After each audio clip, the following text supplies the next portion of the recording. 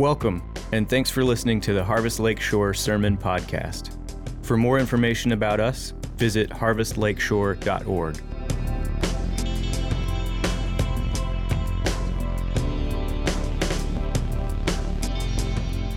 Today's reading will come from Jonah chapter 1, verse 17 through chapter 2, verse 10.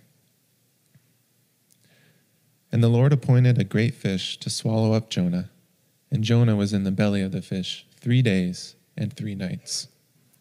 Then Jonah prayed to the Lord his God from the belly of the fish, saying, I called out to the Lord out of my distress, and he answered me.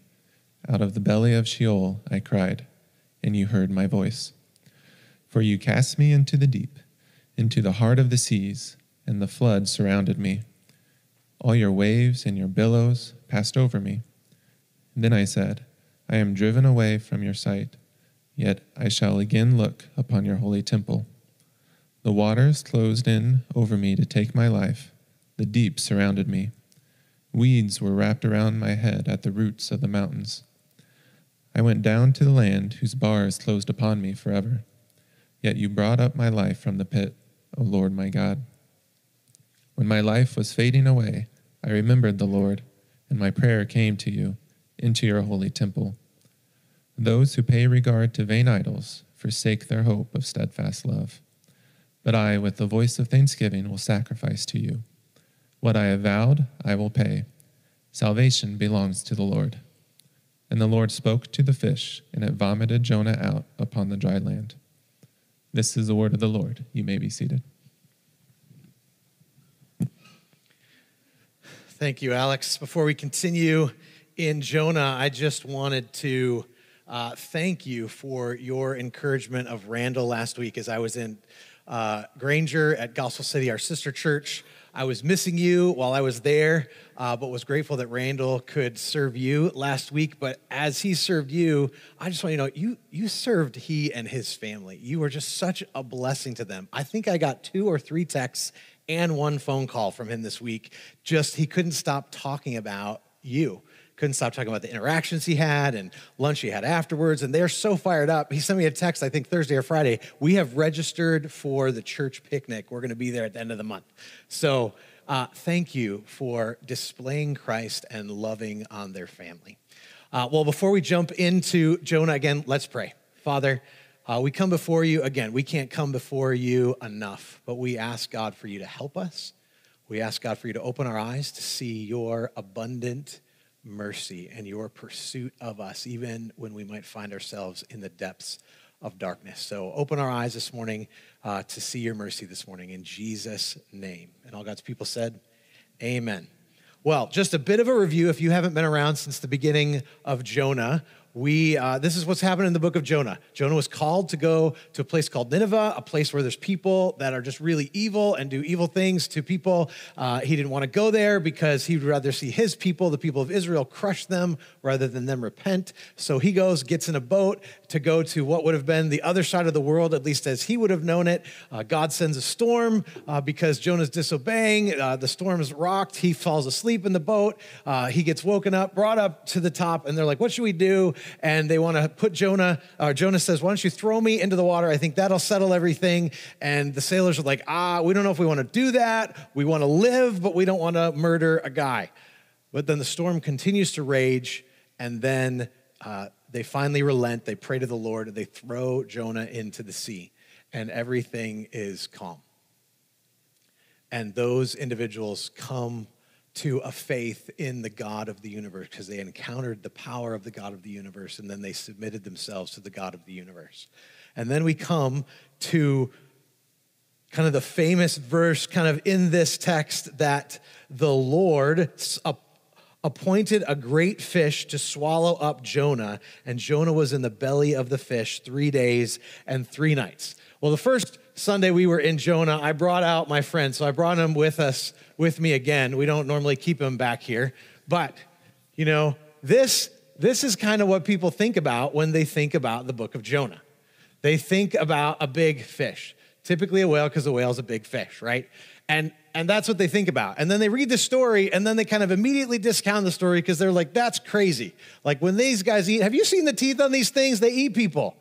And then there's other individuals who be like, but Jonah's not the first person to get swallowed by a fish, or at least the first person we know. He's not the only one. I mean, there's a guy, if you may have seen the YouTube video, there's a guy by the name of Michael Packard who was actually like swallowed by in the mouth of a fish, of a whale, like a year ago. Now, he was only in the fish for like a minute. So you're like, oh, he was only in there a minute. I mean, still, that's kind of crazy, right? It was only in there for a minute. So, okay, but Jonah was for 3 days. Well, there's another guy by the name of James Bartley from the late 1800s that it's reported he was a fisherman on a boat, fell off the boat, and like a whale of sorts had eaten him, or so others thought, and then day and a half later, the whale had been caught by some whalers, and as they're cutting the thing apart, doing the things that they used to do with whales, they discovered that he was in the belly of the fish. He had gone blind. His skin was parched from digestive juices, which just sounds, and that's how the story goes.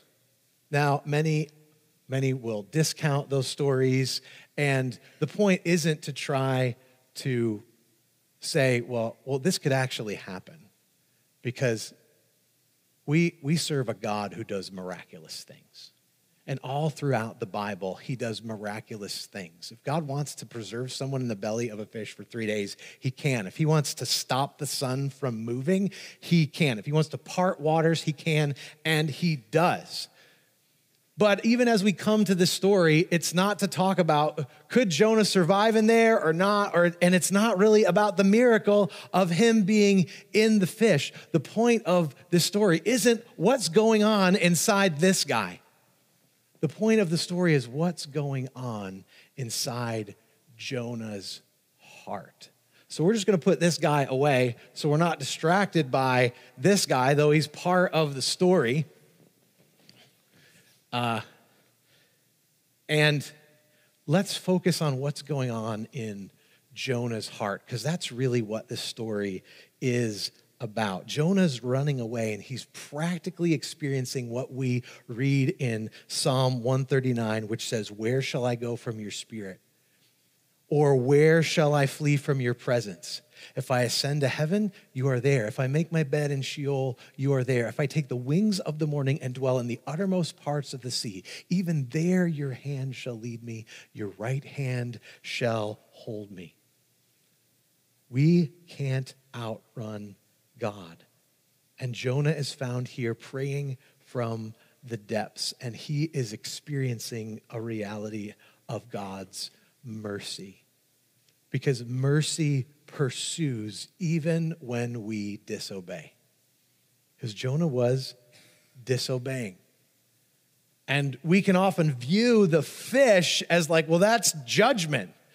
I don't know about you, being in a fish sounds like judgment to me, but that's not judgment. It's actually God's mercy.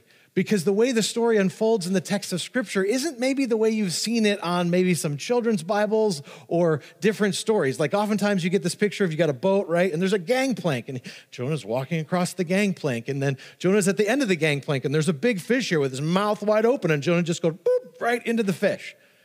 That's how we have to kind of think how it happens. But that's not what the text says. Look back at your Bibles at verses 3 and then 5 and 6. So this is what Jonah says. "For you cast me into the deep, into the heart of the seas, and the flood surrounded me. All your waves and your billows passed over me." And then jump down to verse 5. "The waters closed in over me to take my life. The deep surrounded me. Weeds were wrapped about my head. At the roots of the mountains, I went down to the land whose bars closed upon me forever." Let's talk about bars. There's kind of a twofold meaning to that. Like the bars that you might think about being on a prison cell, like trapped in a place, but also the sandbars. Not just the sandbars that you can walk out on, but the sandbars that are at the bottom of the ocean. So the picture from the text of Scripture is one that Jonah's in the water and he's going down and down and down and down. And then what does God do as we read in verse 17? And the Lord appointed a great fish to swallow up Jonah. And Jonah was in the belly of the fish 3 days and 3 nights. The fish was there to save his life. It was God's mercy. He could be just one of the unknown individuals who've been lost at sea, never to be heard from again. Yet God sent a fish to save Jonah, but also to meet Jonah at the place where he could hear God's voice. Because sometimes we have to find ourselves in the deepest, darkest places. Jonah goes down to Joppa, down to a ship, down in the belly of the ship, and then goes into the water, down into the deep, and now in the belly of the whale. And as one commentator says, until he's all the way down, finally stripped of his own buoyant self-sufficiency, only when that was stripped away was he able to experience the true deliverance that he needed. It was the deliverance from his sinful heart. And sometimes we don't see our sin until we experience some kind of massive devastation or challenge in our life. We often try to just do things like I want to get stuff done. I want to fix this. I'm going to work on it. But when we get to the place where all possible problem solving is done, we're at a place where God has to work. Even the secular culture observes this kind of like when you get stripped away, you can get focused on things. I mean, author J.K. Rowling, famous author, you may have heard of her, wrote a few books that were popular and made some movies. At a Harvard commencement speech in 2008, she described a point in her life in which she had failed on an epic scale. An exceptionally short-lived marriage had imploded, and I was jobless, she says, a lone parent, and as poor as it is possible to be, as poor as it is possible to be in modern Britain without being homeless. But she added, I began to direct all my energy into finishing the only work that mattered to me. Had I really succeeded at anything else, I might have never found the determination to succeed in the one arena, which was writing I believed I truly belonged. She had to hit rock bottom. But yeah, that's a story that isn't pointing us to a much larger situation. The secular culture realized sometimes that, you can kind of hit rock bottom and then there's the success story after that. But that's not even here in the book of Jonah. It's much broader than, much bigger, because when those who trust in the God of the universe hit rock bottom, it's so that we can point our gaze to God and be used of his purposes. Think of Abraham. Think of Joseph. Think of David. Think of Peter. I mean, Peter seems like he's always putting his foot in his mouth throughout the life of Jesus, as we see in the Gospels. And then towards the end, they're in the Garden of Gethsemane. He goes and he hacks off the ear of a guy because he's just so zealous about what he wants to do. Jesus has to heal him. And then Peter denies Jesus 3 times. And does Jesus say, forget you, I'm just done with you? No, the picture we have at the end of the Gospel of John is Peter's fishing on a boat with the other disciples, and he sees Jesus. He jumps in the water. He goes and swims to Jesus. And when he comes to Jesus, Jesus doesn't go, you know what, I'm going to talk to the other disciples. I'm just done with you. No, what's Jesus doing? We see some more fish because Jesus is making breakfast on the beach. And Jesus says, do you love me? And he says, of course I love you. He says, feed my sheep. Peter hits the bottom and he looks to Christ, and Christ doesn't push him away. No, Jesus uses him, and Peter becomes the apostle that seems to lead the church in the first century through horrible persecution and suffering, but yet unprecedented growth and influence for the kingdom of God. But he had to come to a place of his realization of his need for God. And when you reach the very bottom, when everything is stripped away, that's when all our efforts, we realize they're fruitless. And when all our energy seems to be turned into exhaustion, then we're open to what the Lord has. So you may be in that place. And that place can feel really discouraging when you have disobeyed or when you have failed, or sometimes that discouragement comes because you're feeling some kind of other temptation, pressure, stress, broken relationship, the list goes on. But oftentimes, brothers and sisters, the place we learn the greatest secrets of God's mercy and grace is at the bottom. And not just because we're at the bottom, but because at the bottom we often cry out to God, and we should cry out to God. Because when we cry out to God, he hears. Mercy listens, even when we've failed. God doesn't just hear us when we're doing well and then we pray. No, he hears us when we cry out to him at any point in time. Look at the text. So Jonah's obviously at a very down point. He's in the belly of the fish and he prays. Verse 1 and 2, then Jonah prayed to the Lord his God from the belly of the fish, saying, I called out to the Lord out of my distress, and he answered me. Out of the belly of Sheol I cried, and you heard my voice. Now we get the sense, even as we read subjectively, Jonah was in there for the 3 days. It seems like he probably didn't pray until at the end. I mean, I don't know. It's really hard to imagine what it's like to be in the belly of a fish. But I would imagine it's quite dark and disorienting. I know what it's like when I get knocked over by a wave in the ocean and I get turned upside down and I don't know what up or down is. And I can't imagine being in the belly of a fish where it's dark and a bit fishy smelling, I'm sure, and you're just completely disoriented. And remember, his heart was hard before this moment, and he's there, and who knows if in that moment he's just kind of freaking out what's going on, or maybe he's just kind of bitter, like maybe I would need to die. I mean, after a day in the belly of the fish, he's probably like, I just want to die. I hate you, God. Who knows? We don't have record in the scriptures of where he was at. But God was certainly hemming him in. And then he got to the place where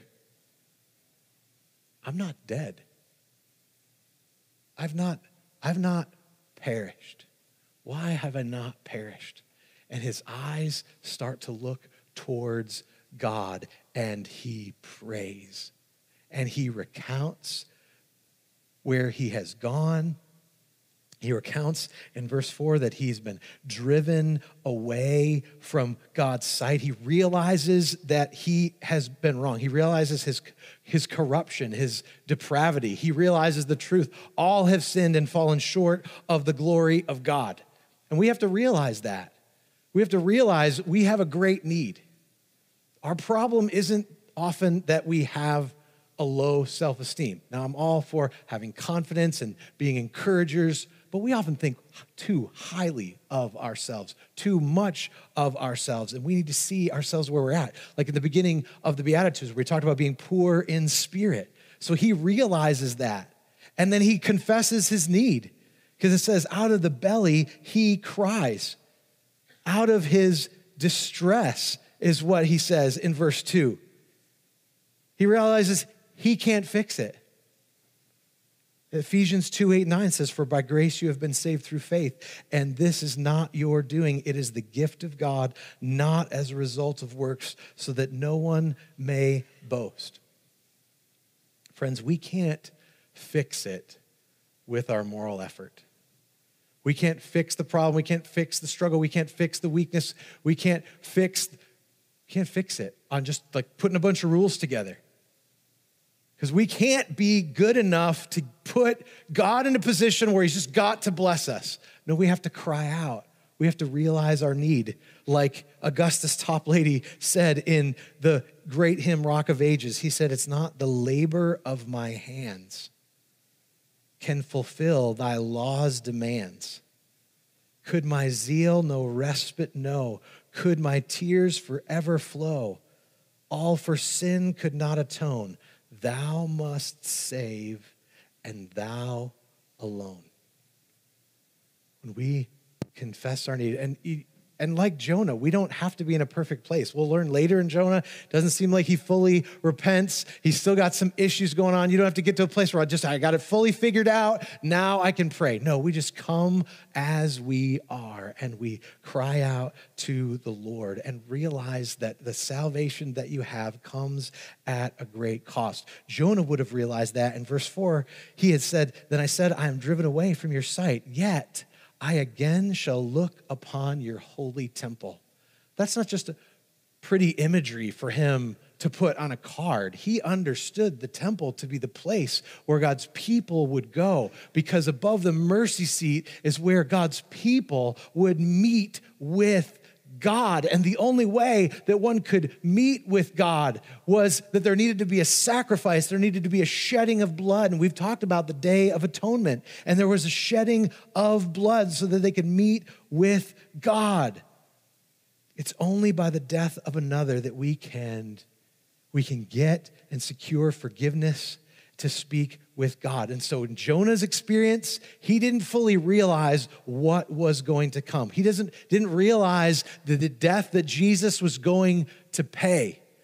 But Jesus looked back on the life of Jonah and he said this in Matthew 12, "For just as Jonah was 3 days and 3 nights in the belly of the great fish, so will the Son of Man be 3 days and 3 nights in the heart of the earth." Jesus didn't deserve to be in that place, but he did go to that place so that we could have a relationship with God.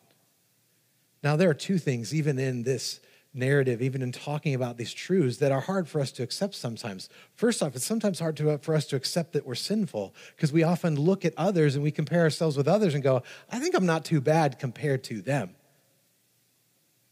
And then other times it's hard for us to believe that God is as freely extending his grace to us. That can't be true. This extension of God's grace that he sends, it can't be true. I must have to do something. But we realize both of those things, our sinfulness and his amazing grace, in one place by looking at the cross of the Lord Jesus Christ. That's where we see his grace and his mercy. So do you feel like you're under the water today? Do you feel you're stuck? You are not hopeless. God has already acted so that you can be born anew. And if you question, if you're like, yeah, well, I'm too sinful. How deep, how far does God go to rescue someone? Well, look at the picture of Jonah, to the depths of the ocean, the farthest of the deeps. That's how far he goes. You can't escape the reach of God. And God heard Jonah's cries, and God can hear your cries. He will hear your cries for mercy no matter what you have done. So you can cry out today. You can cry out for salvation in Christ Jesus by praying today. You can cry out today from the place where you're at. If you realize that there's been conviction of sin in your life, you can cry out today. If you just don't have clarity at all about what's going on in your life, you can cry out. And you need to know this truth, because at some point, if you're not experiencing suffering today, all you have to do is live long enough and you're going to experience trial and challenge. And so you need to remember this truth, because you can cry out in that moment and he will hear. And this grace becomes amazing when we realize we deserve nothing. We're completely incapable of saving ourselves, but we are saved by God, not because of the works that we do, but because of the work that he did, sacrificing his son. Jonah was aware he was separated from God. And apart from Christ, we are separated from God. But on this side of the cross, you need to know you aren't separated from God. You can come near. And even when you don't have the energy to come near, you need to know what's said in Romans 8. Who shall separate us from the love of Christ? Shall tribulation or distress or persecution or famine or nakedness or danger or sword? No, in all these things we are more than conquerors through him who loved us. For I am sure that neither death nor life, nor angels nor rulers, nor things present nor things to come, nor powers, nor height, nor depth, nor anything else in all creation will be able to separate us from the love of God in Christ Jesus our Lord. I love how long that list is, because it prevents us from going, but this experience, no, nothing. Nothing can separate you from his love if you are found in Christ. So cry out to him and know that mercy restores. Even if all hope seems lost, there's a restoration that happens here for Jonah, and there's a restoration that you will experience when you are tempted to distance yourself from the Lord or feel like you are distanced from the Lord. He wants us to be brought near and tangibly experience that. Because Jonah, as we've been reading, Jonah notices God's pursuit of him. Look at the second half of verse 6 and then into verse 7. That yet you brought up my life from the pit, O Lord my God. When my life was fainting away, I remembered the Lord, and my prayer came to you into your holy temple.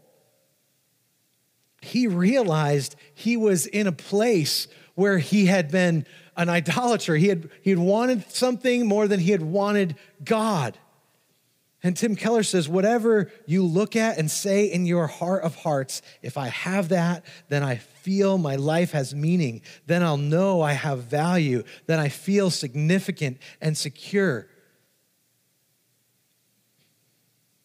If the answer to that is not God, it's an idol.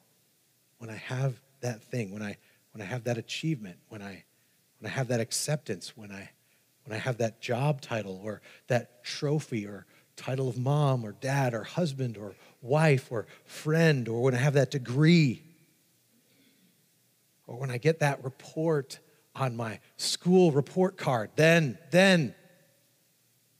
no, let's not look to those things, because idols never deliver, and they don't save us. So Jonah, what he experiences here when he says those who pay regard to vain idols forsake their hope of steadfast love, he realizes, the idols are not going to deliver. He may have been thinking about the idols of those in Nineveh, but his idols were not going to deliver. And the great deliverance that happened here isn't the end where Jonah gets spit out onto the beach.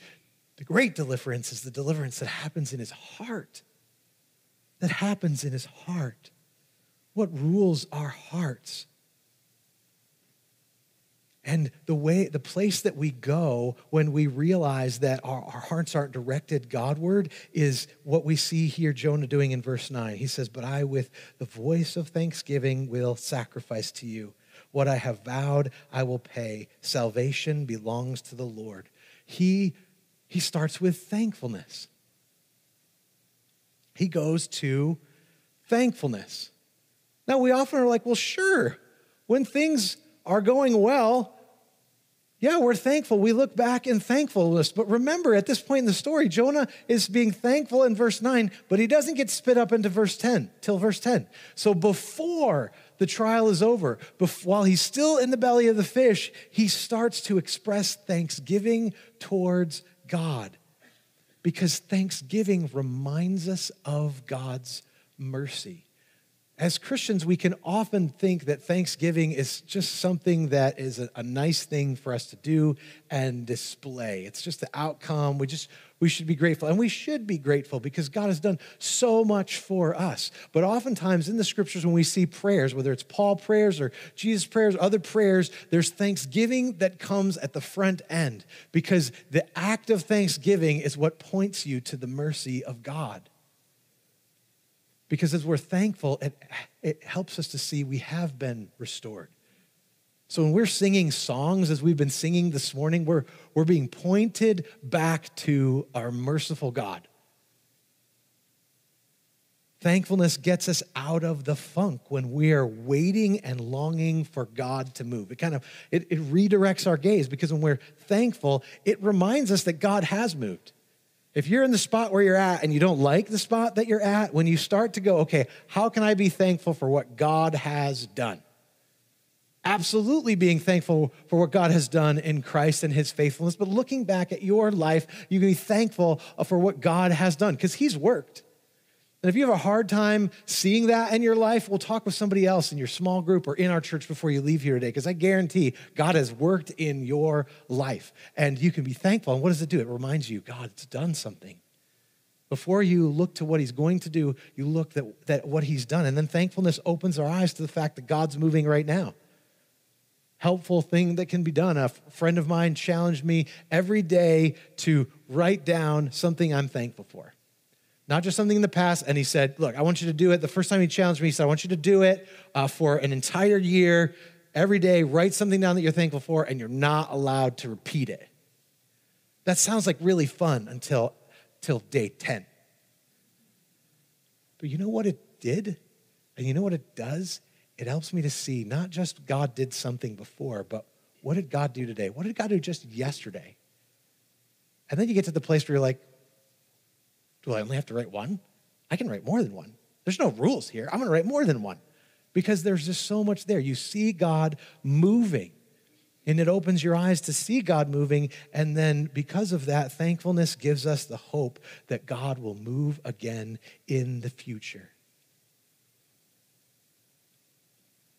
Thankfulness is not a checkbook thing that we need to accomplish to get God's favor. Thankfulness is the thing that we do to remind us that we have God's favor. That we have God's favor. Jonah realized God had pursued him and secured him from death. He kept him from death in the ocean before he sees the light of day.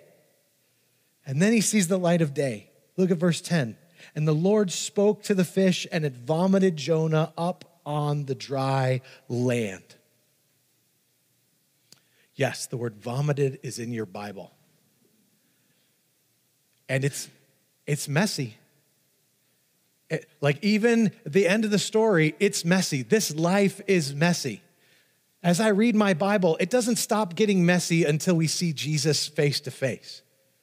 So even in the deliverance that happens in his heart, even in the physical deliverance that happens, it's still messy. But in the messy, we can see God's mercy pursuing. And if we can't see it, we only need to look to the cross of Christ, where we see God pursued us in love. Jonah's descent into the depths of the deep only reminds us of texts like Isaiah 53:10, which says, "Yet it was the will of the Lord to crush him." The ultimate sign of God's divine authority and his divine mercy is the cross of Christ that we're going to be reminded of today when we take communion together in just a little bit. Before the Lord delivered us, we were drowning and without hope. But we have hope because of what Christ has done. And Jonah does point us to Christ, but he and Christ are different, because Jonah, he felt forsaken. Jesus was forsaken. Jonah felt abandoned. Jesus was abandoned on the cross. My God, why have you forsaken me? Jesus was on the cross, perfectly obedient. God had to turn his face away because he couldn't look on sin. Jonah provoked God's wrath, and Jesus drank the cup of God's wrath for us, fully and completely, each and every last drop. Jonah cried out in failure. Jesus cried out in victory when he said, "It is finished." Thank you for listening to the Harvest Lakeshore Sermon Podcast. Harvest Lakeshore exists to glorify God through the fulfillment of the Great Commission. For more information about us, visit harvestlakeshore.org.